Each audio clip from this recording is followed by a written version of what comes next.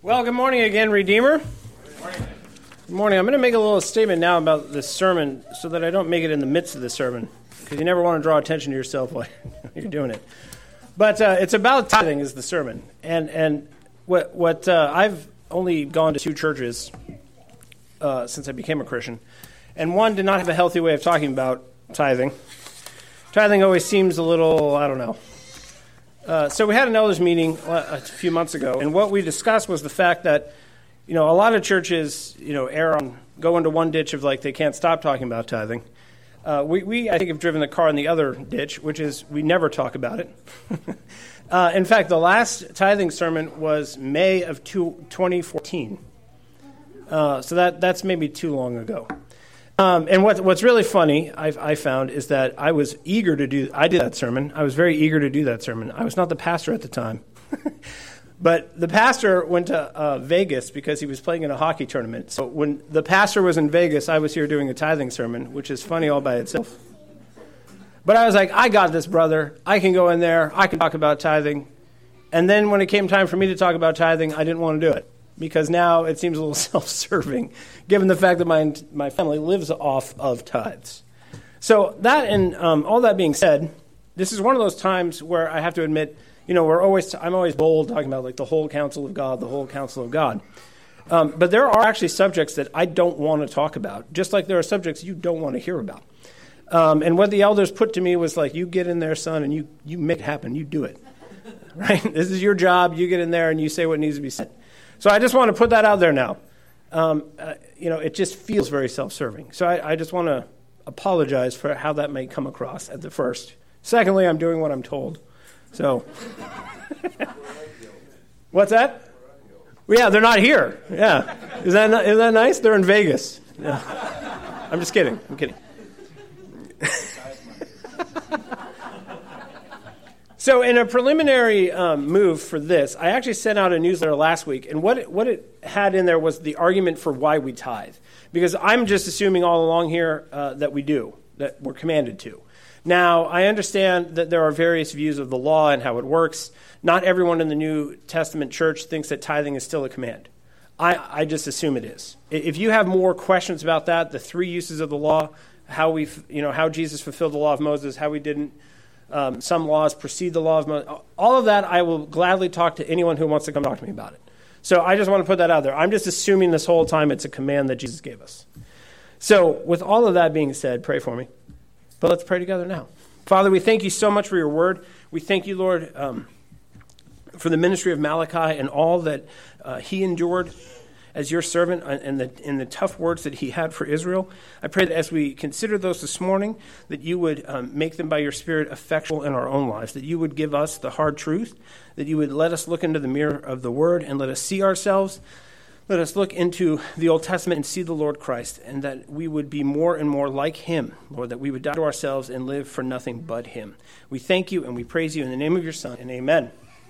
So the text is Malachi chapter 3, verses 6 through 12. I'm hoping that most people don't have a super long memory. This isn't going to be that different from the one I preached in May of 2014, but it's going to be a little different. So I'm going to read the verses. Starting in verse 6, this is what the word of the Lord says. For I, the Lord, do not change. Therefore you, children of Jacob, are not consumed. From the days of your fathers you have turned aside from my statutes, have not kept them. Return to me, and I will return to you, says the Lord of hosts. But you say, how shall we return? Will man rob God? Yet you are robbing me. But you say, how have we robbed you? In your tithes and contributions. You are cursed with a curse, for you are robbing me, the whole nation of you. Bring the full tithe into the storehouse, that there may be food in my house, and thereby put me to the test, says the Lord of hosts. If I will not open the windows of heaven for you and pour down for you a blessing until there is no more need, I will rebuke the devourer for you, so that it will not destroy the fruits of your soil, and your vine in the field shall not fail to bear, says the Lord of hosts. Then all nations will call you blessed, for you will be a land of delight, says the Lord of hosts. Why do we tithe? That's the first question I want to ask. Why? Is it simply because we are commanded to do so? I would argue that is never why we do anything. We should never do anything simply because we're commanded to. There's more to it. when it really comes down to it, you ought to do it simply because you're told. But what I find, even with my own children, that kind of thing never works. Do it because I said so. Right? How did you like hearing that when you were a child? Children, how do you like hearing that now? And so that is a very bad argument, a bad argument that I've heard before. Well, just do it because you're told. I always find that what you have to do is deal with the affections of the heart. You have to have a new affection. It's not just simply about obedience. It's about what you love and don't love. It's about what you delight in, don't delight in. Because tithing isn't about simply duty. It's also about blessing. It's about promise. It's about relationship. Some people don't tithe when they know they should, sometimes out of rank unbelief and disobedience, but also out of apathetic carelessness towards personal holiness. Some people just don't tithe because they're just careless. Some people don't do it because they don't think they ought to. Some people don't do it because they don't think they have enough. A healthy church member realizes how vital tithing actually is and how it is connected to obedience and blessing, not only for themselves, but for the whole people of God, the whole church, the whole community. Tithing, like everything else that we do, is never about this one family doing the tithing, the one person doing the tithing. It's always about the community. It's always about the community. God's commands are about blessing and fruit and promise. Now, just to cover it, the word tithe comes from an Old English word that means a tenth. The idea comes it's best articulated in the Old Testament. And what their practice was is all the newborn lambs would come by, they would have them all walk by, and then every 10th one they would count out and give it to the Lord. And this is where the idea came from when they translated the Bible into English. What you're doing is tithing your increase. You're tithing what God has increased. You're not tithing from your net worth. This is very important. God does not want 10% of your net worth every year. That's not what tithing is. It's your income. It's based on your gain. You don't tithe out of your net worth, but the increase of your net worth. To get a tenth, you need to know the total of your increase. This is one of the things that's a blessing about it. When you sit down to figure out how much you're going to tithe, what God is giving you an opportunity to see how much he's given you. He says, yeah, add it up. Do it. Sit down, get a calculator out, and figure out how much I've increased what you had before. And when you do that, what do you think the effect on your heart is going to be when you get to see everything that the Lord has given you that you did not have before? Now, when you comprehend how much he's given you, he doesn't want all of it, even though all of it is his. We don't serve that kind of God. Right? Every person who's tithing is not like the rich young ruler where he says, hey, look at everything I've given you. Now, if you really love me, give it all to me. That's not how it works. He says, add it up so you can see what I've done for you. And then what I want you to do in recognition of the whole is give me a part of it. That's it. Just give me a tenth. Just to recognize the fact that it all came from me. To remember who it is that's providing for you. Now, this is actually one of the first blessings. It's good to remember what God is doing for you. How easily do we forget? Right? How easily do we forget that all that food in the fridge, all that gas in the tank, all those cars in the driveway, all those kids, that wife, everything in your whole house, everything in your hands, everything in your closet, everything in and around your yard, all of it is the Lord's.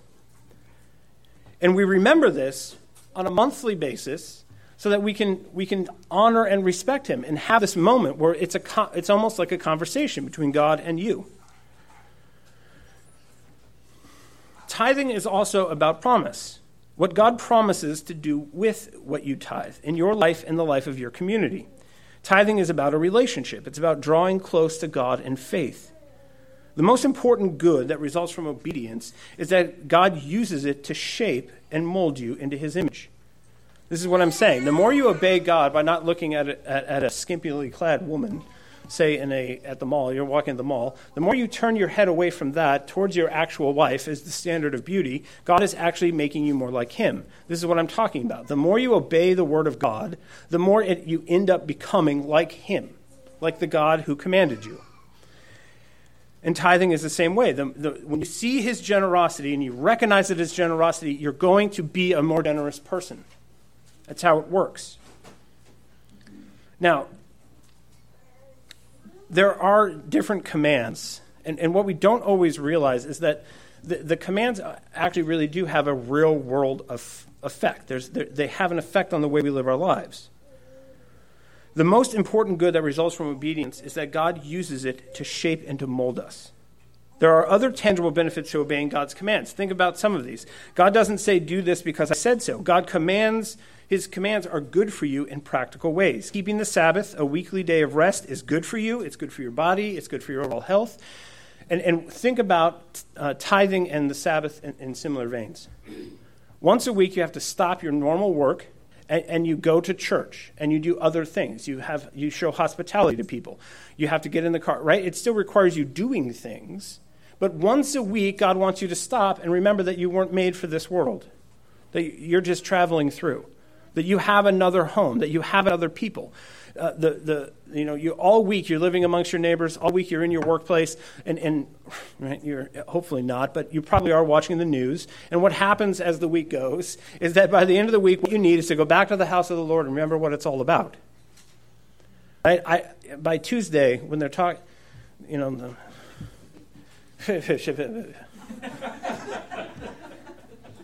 right? All I wanted to do was go pick a fight with somebody over masks. I was like, please. I was like, I'm going to stop at every conceivable store I can think of in Snohomish County just to get somebody to tell me to put the stupid thing on. And then I was extremely let down because nobody did. And I thought, this is look at what they're doing to us. Like they've got us all tied to knots about this thing. And like that, this is just the big E on the eye chart at the moment. Right? What you need on a weekly basis is to come into the house of the Lord, to sing songs together and pray together and hear the word preached and hear it proclaimed so that you can remember where you're coming from and where you're going. Tithing is the same way. You have to stop occasionally, add up what you've been given, see how generous the Lord is, and all of those things have real blessings. Just because you benefit from obeying God's word does not make it works righteousness. Right? You're like, well, I don't want to obey just because I get something out of it, quickly becomes an argument. It's not a good one.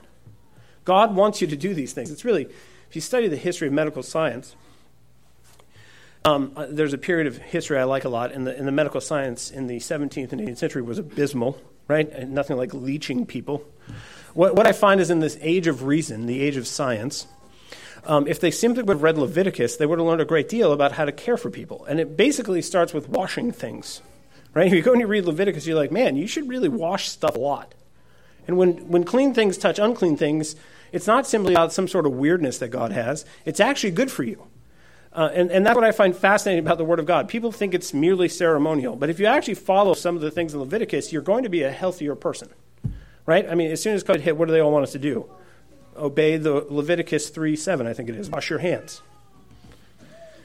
There are real benefits. Sometimes God makes it explicit.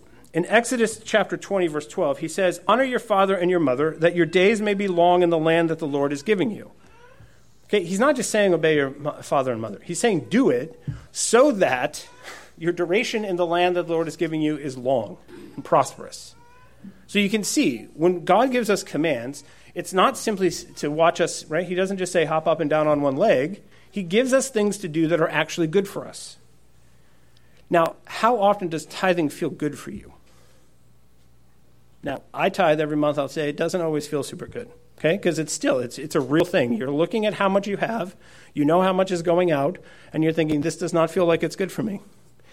But isn't that how he always works? Isn't that how he always works? Now, God has commanded us to tithe. In Deuteronomy 14:22, it says, you shall tithe all the yield of your seed that comes from the field year by year. Leviticus 27:30, every tithe of the land, whether of the seed of the land or the fruit of the trees, is the Lord's. It is holy to the Lord. Proverbs 3:9, honor the Lord with your wealth and with first fruits of all your produce. And in Malachi, what he actually gives us is the promises that attend it. Now, in the beginning, when he gave the law, he said, do all these things and I will bless you. So there was a blessing inherent in the commands originally. But what ends up happening by the time you get to Malachi is that everybody has disconnected the blessings from the command. They've all forgotten why they're supposed to tithe. And all kinds of terrible things are happening to them. And it's really funny because God doesn't just come in to be like generally repent. He addresses a specific sin. In Malachi, he tells them, you're depriving yourself of blessing, you're depriving yourselves of promise because you will not honor me with the first fruits of what you have gained. This is what it says in Malachi 3:10. Bring the full tithe into the storehouse, that there may be food in my house, and thereby put me to the test, says the Lord of hosts, if I will not open the windows of heaven for you and pour down for you a blessing until there is no more need. You come and you give to me a tenth, and I will give you everything that you could possibly imagine that you need. You come and you give me a tenth, and what I'll do is I'll open the heavens, and I'll rain down upon you grace upon grace. Sunshine, food, drink, family, laughter, joy. Right? And all he wants is 10%. That's it. Now, isn't that the gospel? Right? You give me one pathetic sinner, and I'll give you the cosmos.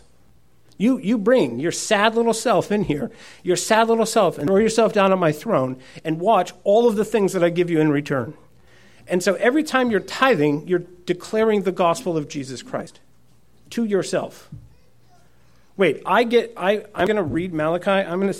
I go in with this little paper check from BECU, and I put it in this box with a slot, and he's going to open heaven and pour down blessing upon me? Is that really how it works? Well, we've read Matthew, Mark, Luke, and John, and yes, that is actually how it works. It's how it all works. It's how the whole thing works.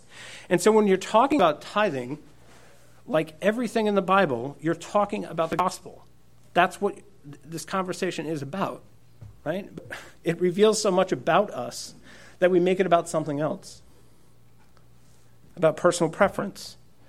About our inability to do spiritual math. Right? Because all we can do is physical math. And most of us are really bad at that. I can hardly do physical math. When it comes to spiritual math, I find out I'm a real novice. Right? I give you one wretched sinner, and you make me something that if my friends saw it now, they would want to worship it in the end. By the time I'm glorified in heaven, that's really the exchange. Now, I want to be careful here. Perhaps I've already gone too far. But what I am not saying is that God is a mutual fund. Okay, you don't put your 10% in the back in the box, and he guarantees a 25% return like American funds. That's not what I'm talking about. You always have to put this little asterisk by what you're saying, things like this, to remember that what God gives you, his blessing for you, is not the blessing that you think you need.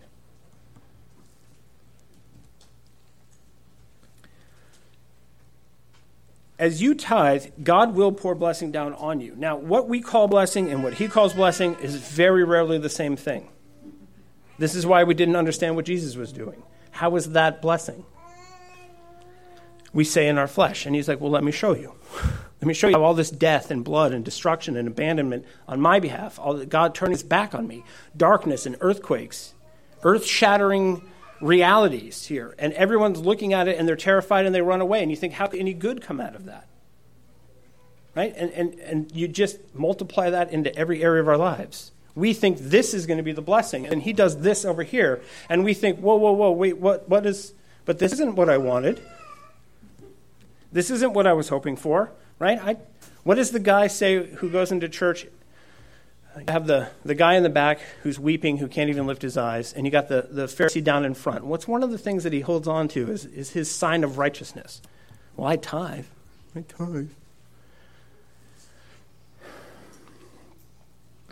What we have to understand is that it's not a guarantee. He thinks it's a guarantee of something that God didn't guarantee. There are real promises attached to it, though.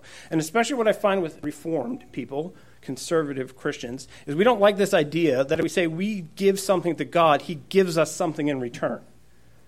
Right? Am I going to tell everyone now to get out their wallet and start preaching at it like those health and wealth ministers do? Which is actually a thing. I watched a video. It's crazy. They actually talk to their wallet, like commanding God to put money in it. I could hardly believe it. I was like, this is crazy. And that's not what I'm doing now. But what we have to understand is that God actually promises things for our obedience. He really does. And the problem with most of it is when we are obedient and then he blesses us, we don't recognize the blessings for what they are. My favorite one is Naomi. Now, Naomi gets married. Naomi, during a famine, gets hauled to Moab. Her sons marry Moabites. Everybody dies except Naomi and one of the Moabite young ladies. And then they get to return as a bunch of nobodies to the land where she is from. Now, God in heaven is like, man, this is going so well. This is going perfectly. I've got everyone right where I want them. How does Naomi feel, though? Naomi says, call me bitterness now, because what do I have to live for? And God in heaven's like, yeah, go, Naomi, do it. And this is how our life often works. We're sitting down here going, what happened to God? And God's up in heaven going, yes, more. Do it. Everyone's heading exactly where I want you. This is what this whole sermon is about. God promises to bless us when we are obedient. When we give to him, he gives us far more than we can possibly imagine. Now, what I want to do is now articulate those blessings specifically as we find them in Malachi. This is the first thing that God promises, filling the house of the Lord. Malachi 3:10, bring the full tithe into the storehouse, that there may be food in my house, and thereby put me to the test, says the Lord of hosts. If I will not open the windows of heaven for you and pour down for you a blessing until there is no more need. Simply put, my tenth is not very much. It never has been. Frankly, neither is most of yours. I know this because I see it, right? If you look at all the little individual tenths, it's laughable how small it is. You see it and you're like, what is this? This is nothing. But then what happens when you add it all together? Now, I don't think most people, we had a meeting a couple months ago, but most people don't know this. We've averaged over 4 years $157,000 in tithes a year. Now, how did we get there? How did that storehouse get that full? Well, because the people who brought a tiny amount brought it in, and everyone adds it together, and this is how God works. You take small nothings, and you put it together, and you get a big something. We fill the Lord's storehouse. We do it. We can do it when we work together. When we're just looking at the little bit that we see and we think it's not much to withhold it, it's not a big deal, it doesn't really matter. But when you add it all together, everybody's tenth, what it amounts to is a great deal. Think of it this way. Think of getting invited over to dinner. It's really funny because you invite 3 or 4 families over to dinner and you see this haunted look in the mom's eyes, the lady's eyes, the wife's eyes. You're like, well, how many people is it going to be? How much side dish do I have to make? Right? Like imagine a side dish for 30 people. That's a lot of cooking. But right now, imagine my poor wife. I go to her and I'm like, hey, we're having 30 people over, so get started. It's going to be next week. You have just about enough time. But that's not how it works, right?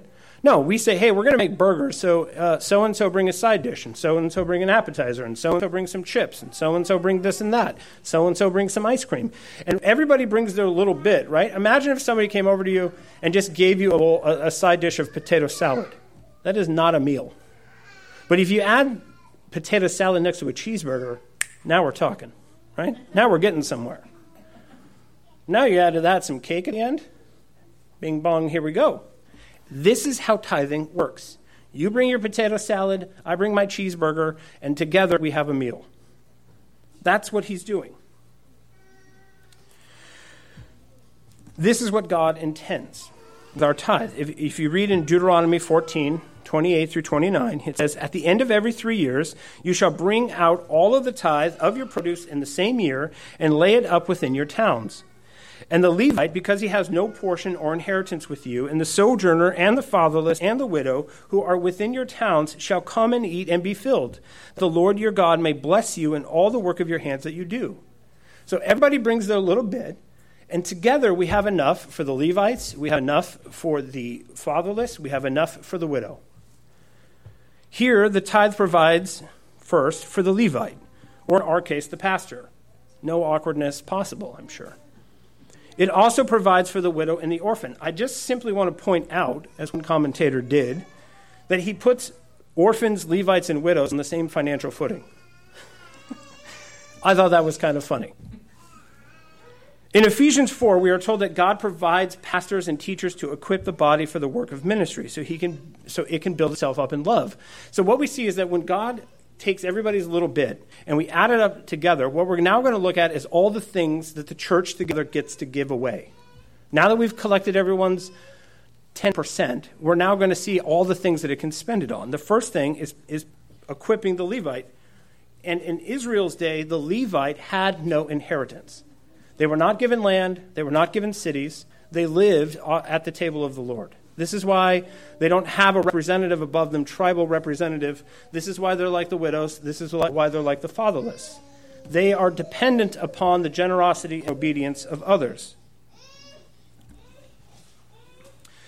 The pastor's ministry is to invest his spiritual wealth, his studying and writing, exhorting, counseling, attending sick beds, visiting orphans, widows, praying, teaching, preaching, all of these things. What you guys are doing is providing for him financially so that he can then invest all of his spiritual wealth back into the community. And it's this circle. You guys invest in him, he invests in you, and the whole thing just keeps going and keeps going and keeps going. And it reaches beyond the four walls. The tithes provide for ministers who labor in word and deed, who give up access to the market. This is another reason why they're like the Levites. In my previous job, I could work overtime. In my previous job, I could work for personal advancement, right? I've worked in sales jobs where I actually got, at the end of the year, a percentage of how much I brought in for the company. Right? So ministers give up all of that. They don't make money like normal people. Everything they have is because people give it to them. Right? The church has a budget which limits the amount of money that a minister can make, and nothing can change that. There's nothing he can do to change that amount. It is what it is. Now, you can have a 30% increase in the size of the church, right? But ministers, it's not like they work out a deal where if you grow the church by 30%, you get a 30% increase. Imagine how awful that would be. I'm pretty sure I've heard of a church that did that, and that's why they grew so fast, right? They just get butts in the seats, and the more people, you count them up, and I get that much money. And that's how a salesman works, right? The more widgets he sells, the more money he gets. So there is a reality to this, and as churches grow and they have more resources, they can diversify.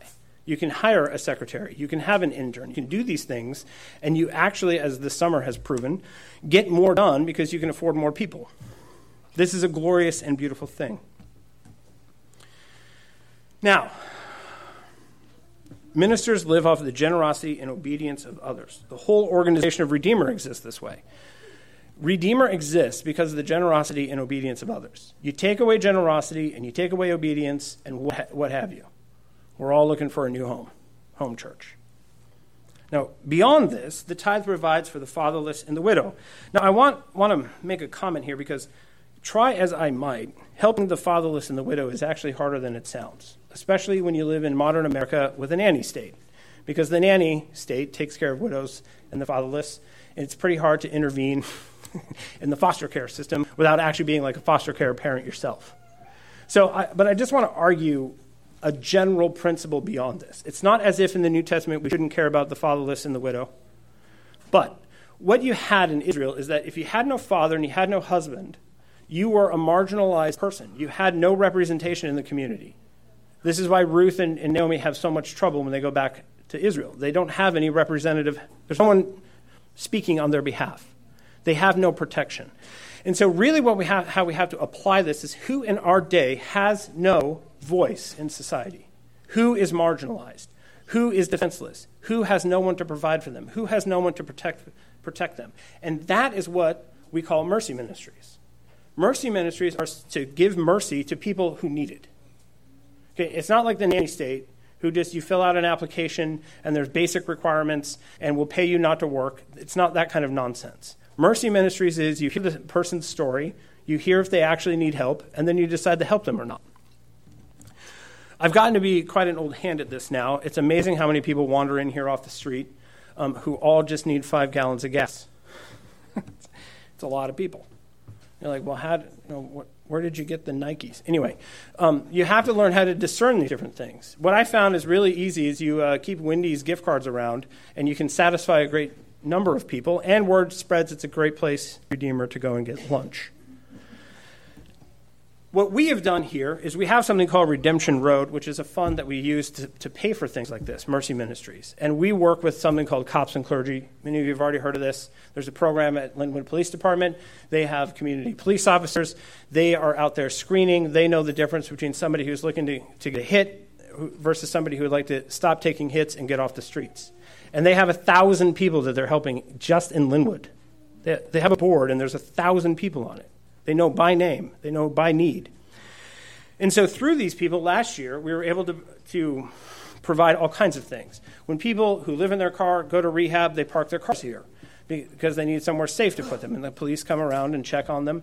We gave bicycles to homeless people last year. We were able to feed volunteers at a quarantine site. And what I have found through this whole process is how amazing how many of the people have been Christians. Like so many of the cops and the cops in the Christian thing are Christians. This is why they had the idea. And like they are working, you're not just supporting some generic city government program. You're participating with Christians in ministry in a larger sense than just your own church. And who paid for all of that? Like I thought it several times. I'm standing there and I'm swiping my card at Wendy's to buy some unfortunate individual some food. I go and I get a bicycle and I'm delivering it. And I'm thinking of all of you guys the whole time because I can't do that. I don't have a storehouse of bicycles. Right? I'm able to, right? How many of you guys could leave your job in the middle of the day, go on some Facebook offer, pick up bicycles, and go deliver them to the police department? Now, what this shows us is, one, you've provided for a person who can do this on a regular basis. Also, you've given him the means to do it. And I don't think most of you understand that's exactly what your tithes go to, right? Maybe you think it's just me going to Costco and buying things for my family. There is that involved. Don't get me wrong. We go to Costco. But I also take other people to Costco who can't afford to buy things. And I found out by them, they've been screened by the police department, and then we go. There was a young lady a few years ago who we for 6 months provided all kinds of things. And she got through rehab, into halfway housing, and is out now a happy and cheerful. She's back at church. She's a successful part of society. And we helped her do that. This is why you filled the storehouse, because when you have money in the storehouse, you can do these things. Now, without the tithe, the local church doesn't survive. It has nothing to offer. Right? If we came here on Sunday and there was no tithes, what would we have to offer you? Somebody came and knocked on the door and they're hungry and they need 5 gallons of gas. We'd have nothing to offer unless people tithe. This is our tithe, hard at work. I'm going to add another thing. There's a hapless, ragtag bunch of island of misfit toy sort of Christians up in Skagit County. I love them all. But they had not had a solid church, none of them, for years. They came to us here at Redeemer, and they wanted a church. And now who provided them for that? Now, how many of you guys can go up to Skagit County twice a week, meeting with families, ministering to them, instructing them in how to form a church, forming the church, leading the worship? How many of you guys could leave your job in the middle of the day and do that? No, but what did you do? You provided for a person who could and had the resources to do it. You guys have planted a church in Skagit County. Now, they're self-sufficient at this moment, but they got there because of the generosity of the people sitting in this room. And we don't think about that. We sit down and we look at our budgets, we look at our groceries, we look at our needs, and we make decisions about tithing based on that. Now, but I don't want you to think about it that way, because that's not how it works. When you're deciding to do it or not do it, think. There's some ragtag bunch of people up in Skagit County, maybe. Or maybe there's some people in Island County. Maybe there's some guy living in the park across the street right now who next week all he's going to need is somebody to help him. And that's going to make all the difference. And you write that check or not write that check at that moment. Right? That's how I want you to think about it. Who has done all of the things that this church has done? During COVID, we were not shut down. Why? Because we had our own building that we could pay for. And I don't know how many times people bemoan the fact that so many churches gather all these tithe money so they can pay for a building. Woo-hoo-hoo, a building. Well, do you know how many churches had no building? Right? It's amazing that you don't know what you have till you need it. Right? Wow, my leg stopped working. I never really gave God thanks for my leg until now. So now I think some of us who would have been more on the side of like, is really rent really a thing a church would be spending money on? Is that really what Jesus would have done? Well, wouldn't it have been?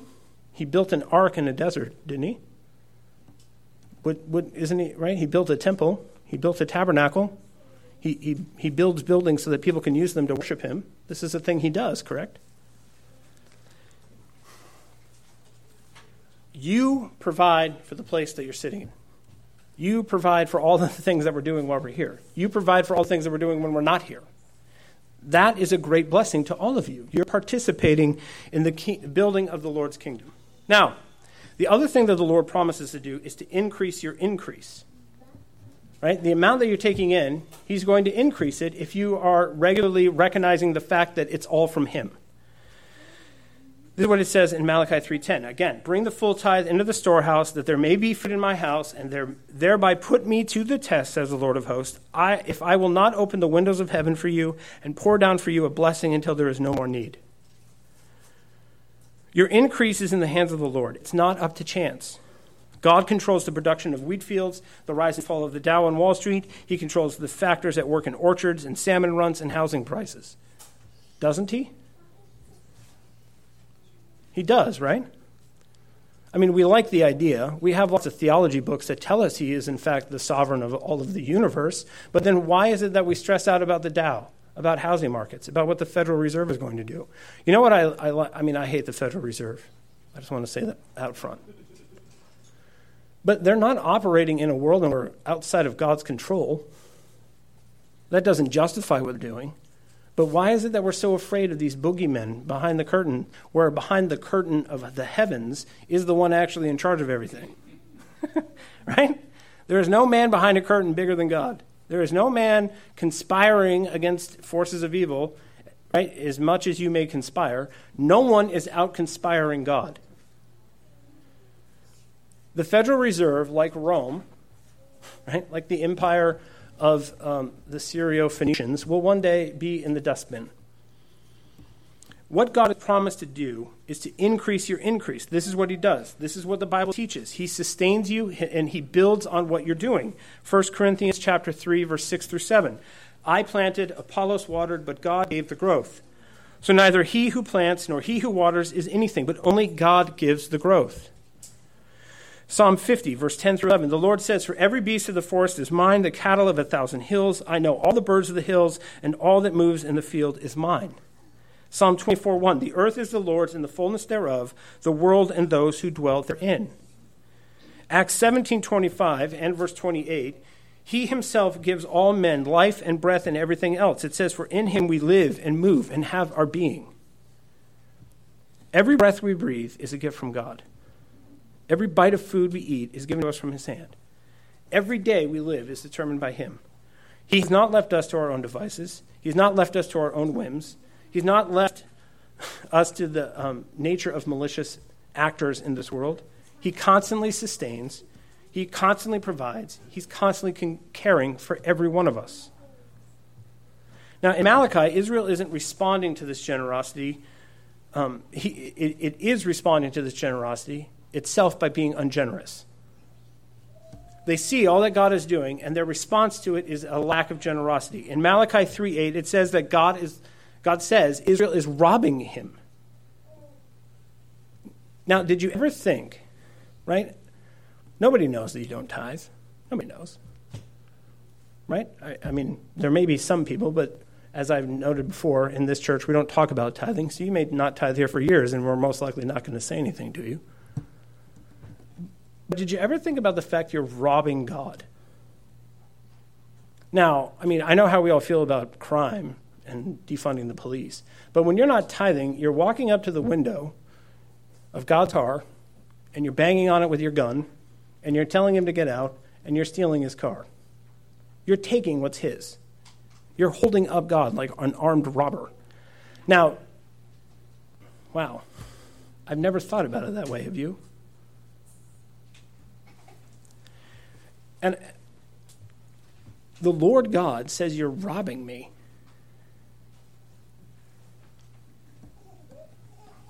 God gives himself as the reason for Israel's small crops. They right? If they're tempted to think, well, I don't have more to give because of bugs. I don't have more to give because of the fire. I don't have more to give because of the IRS. I would give more, but the IRS has taken everything. And God is saying to them essentially, who do you think sent the IRS? Who do you think allowed the Federal Reserve to be created? Who is in charge of interest rates? Right? We think, man, right? 2 days ago, standing at Costco, filling my car with gas, thinking of all the conceivable curses I can for Biden. And you know what I thought all of a sudden? It was like, God raised these prices. Why? Right? This new tax everybody is freaking out about in the state of Washington. We all have to pay for long-term care. Apparently, it only amounts to $36,000. Having worked for Steve at Fire Pension, $36,000 is going to go nowhere fast. But everybody's freaking out about this. And why is it that it's happened to us? Right? When God squeezes our wallet like he squeezes our freedom, is it perhaps because he's trying to get our attention? God says, you're robbing me. And so what he's going to do is he's going to let less and less slip through his fingers for you. And you think, why? More and more is being devoured. And you want to look here and you want to look there for who and what to blame. And the reason it's happening, the person to blame is God. Now, why would he do this? If you're being disobedient with what he's giving you, the Lord God is gracious enough to stop giving you things. If you're gonna go to Costco and you're gonna fill your cart with food, and you're gonna go home and you're not gonna thank him for it, and you're gonna be wasteful with it, do you think he's going to keep filling your cart? Well, no, because he loves you enough to not continue allowing you to have enough to be disobedient with. So some people end up on the street as a great grace to them. When your wallet is being squeezed, it's him who's doing the squeezing.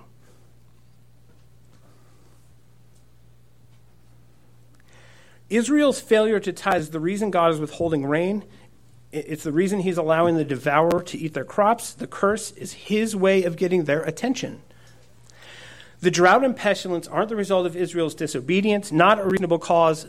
The drought and pestilence are the result of Israel's disobedience, not a reasonable cause for that disobedience. You can't say, well, the devourer, come on, gas has gone up by so much, I can't possibly tithe now. And God is saying, listen, who did it? Right? Don't put the cart before the horse. Now, this is what I want to say here. God says, tithe, and I'll open the rain clouds. God said, tithe, and I'll rebuke the pestilence devouring Israel's increase. If every professing American who called themselves a Christian tithed, would we need a nanny state? You know why we have a nanny state? Because the church got out of the business of helping people. If every American who calls themselves a Christian took their kids out of the government schools, they would utterly collapse. If we rendered to Caesar his proper due and to God his proper due, we would have less Caesar and more God. So as you're looking for someone to blame this week for all of the things that Caesar is doing, blame yourself. You've rendered too much unto him, and he's gotten very big and very difficult to deal with. And you've rendered to God too little. You've not rendered to him his due, and you have too little of him in society. Now, if we got this correct now, if we rendered unto the Lord what is actually the Lord's, and we rendered unto Caesar what actually was Caesar's, we would have more God and less Caesar. Has anyone thought of that plan? I know we've talked about ARs. I know we've talked about buying silver. I know we've talked about lots of strategies to outmaneuver the government. But has anyone ever, how about we just render to them what is actually their due? And render to the Lord what's actually his due? Now, I know everybody wants me to tell you what those things are, and I'm not going to. Go and find out what that means. But if you want to know who to blame, blame yourselves. And stop blaming Democrats. It's easier to just blame Congress, who's hungry, like a hungry hippo. They're playing this game where it's just like trying to eat all the little beads. You're sitting there hammering on the lever, and you want to blame the game itself. Now, this is the hope, right? I love it. This is always why it's about gospel. Every single time, no matter what we're talking about, no matter what we're talking about. Malachi chapter 3, verse 7. Return to me, and I will return to you. Return. And when you return, what you'll have found is that I've already returned to you. Acknowledge that what the Lord is doing. Render unto God what is God's, and God will open the heavens and rebuke the devourer. God will increase the increase to staggering levels. God gives the increase and measures it out in portions that we can handle. The one who is faithful in little will receive greater and greater amounts of blessing. How often did Jesus say that? If I'm going to give you $5 and you're wise with it, you know what I'm going to do next is give you $5,000. And we all think, whoa, come on. Works righteousness? What are you even talking about? Right? It's just all grace all the time. Nothing is required of me. But if you're unfaithful with little, he's not going to give you more. If you're faithful with a little, he'll give you more. Now, is it always going to look exactly like, right? It's not going to look like a mutual fund, right? Because somebody will be like, well, hey, I had one kid, and I'm really faithful with that kid, and we can't have any more kids. So what are you talking about, right? And these are the reasons that our ears go quiet. Right? I'm faithful at work, and if I'm faithful at work, what Mike is saying is that I will be promoted, and Yahoo after Yahoo keeps getting promoted above me. What is the Lord doing with this? The increase does not always look like what we think it's supposed to look like. I'm doing pre-marriage counseling now, and over the years, what we've done is we've changed the one class we do on children in marriage to fruitfulness in marriage. Do you know why? Because I've learned a great deal about the fact that fruitfulness, as much as we conservative people want to make it about having 50 children, it's not actually what Jesus and God means by fruitfulness. It can be, but there are people where that's not what it means. Now, are you, right? If you wanted more kids, that's, right? I was faithful with little, give me more. Well, what if the more he's giving you is something different entirely?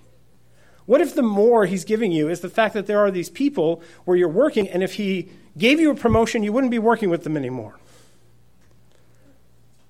What if you're there and you're like, man, please give me more than this. And you're being very faithful in everything you're doing. And God is like, I'm giving you more time with these people and more time with these people because what they need is for you to be a witness with them.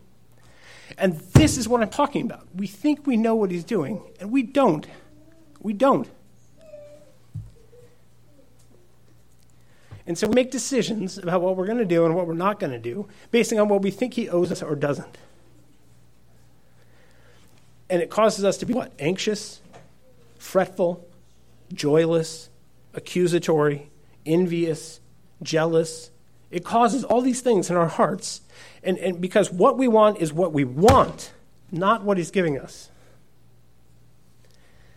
And all of this is represented in that act every month where you write something on a piece of paper and you put it in a little box. Now, we're talking more about mere tithing now, aren't we? Because when we're talking about obeying God, that's always what we're talking about, is more than merely what it looks like. If you looked around your life, is there fruitfulness other than what the fruitfulness is you want to have? Is there an effect you're having on people greater than the one that you think you want? Right? Look around your life. Do you even recognize what God is doing in it as you're living it?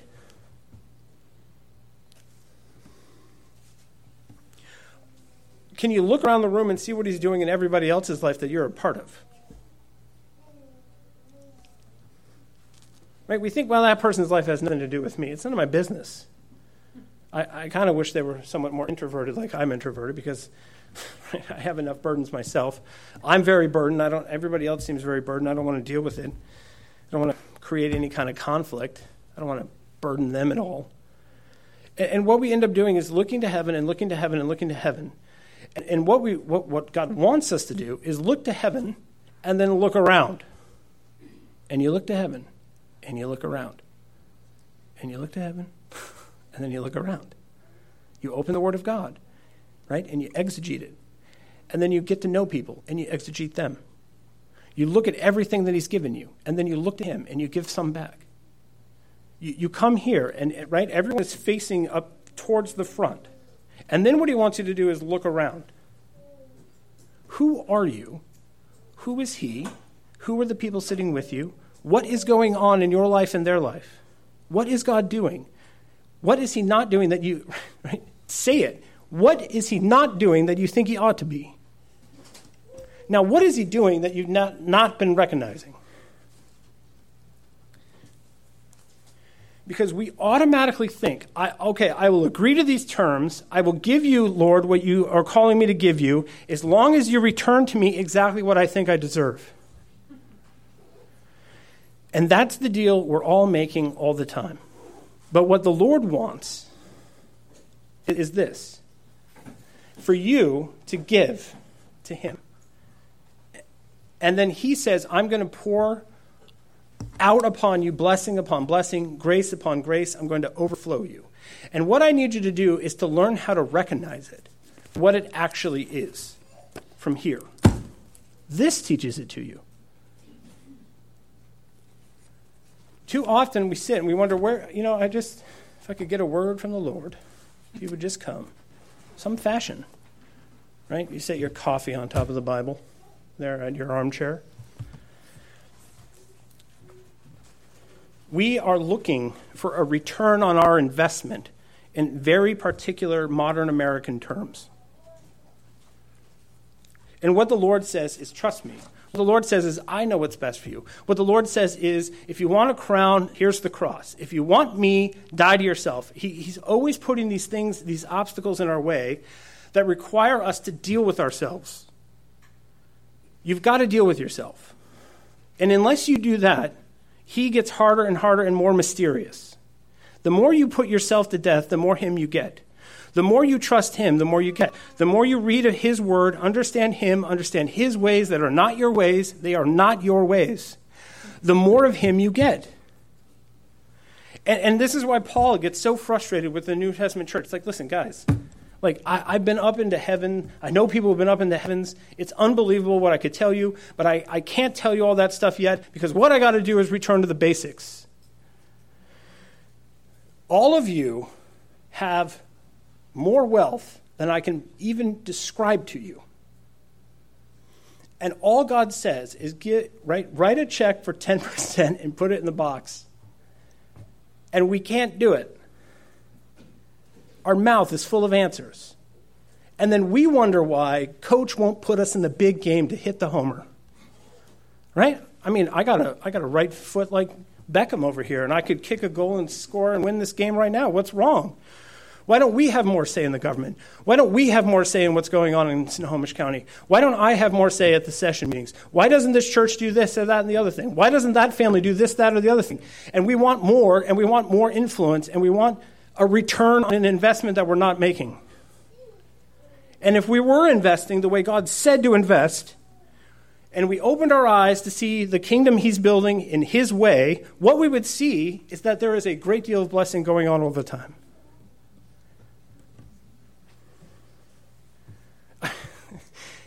I'm not even, the process at this point isn't like, hey, start investing and then you'll see something at some point.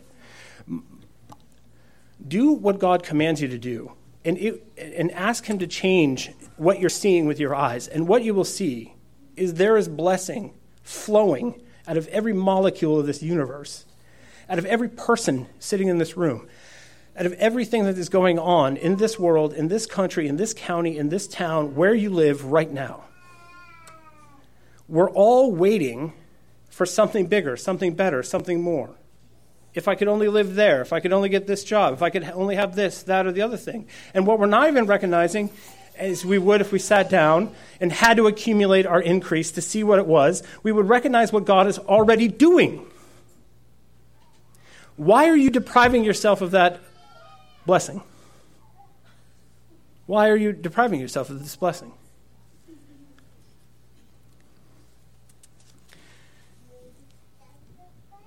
If we return to him, he will return to us. And like I said earlier, this is what he says, Malachi 3:11. I will rebuke the devourer for you, so that it will not destroy the fruits of your soil, and your vine in the field shall not fail to bear, says the Lord of hosts. Return to him, and he will return to you. Render unto the Lord what is the Lord's, and what you will find is that everything else will go into its proper place. God so loved the world he gave. What did he give? God so loved the world he gave. That's what he did. He loved the world. Does it say who's the world? I'm not going to tell you. Go and find out what that means. He gave. What did he give?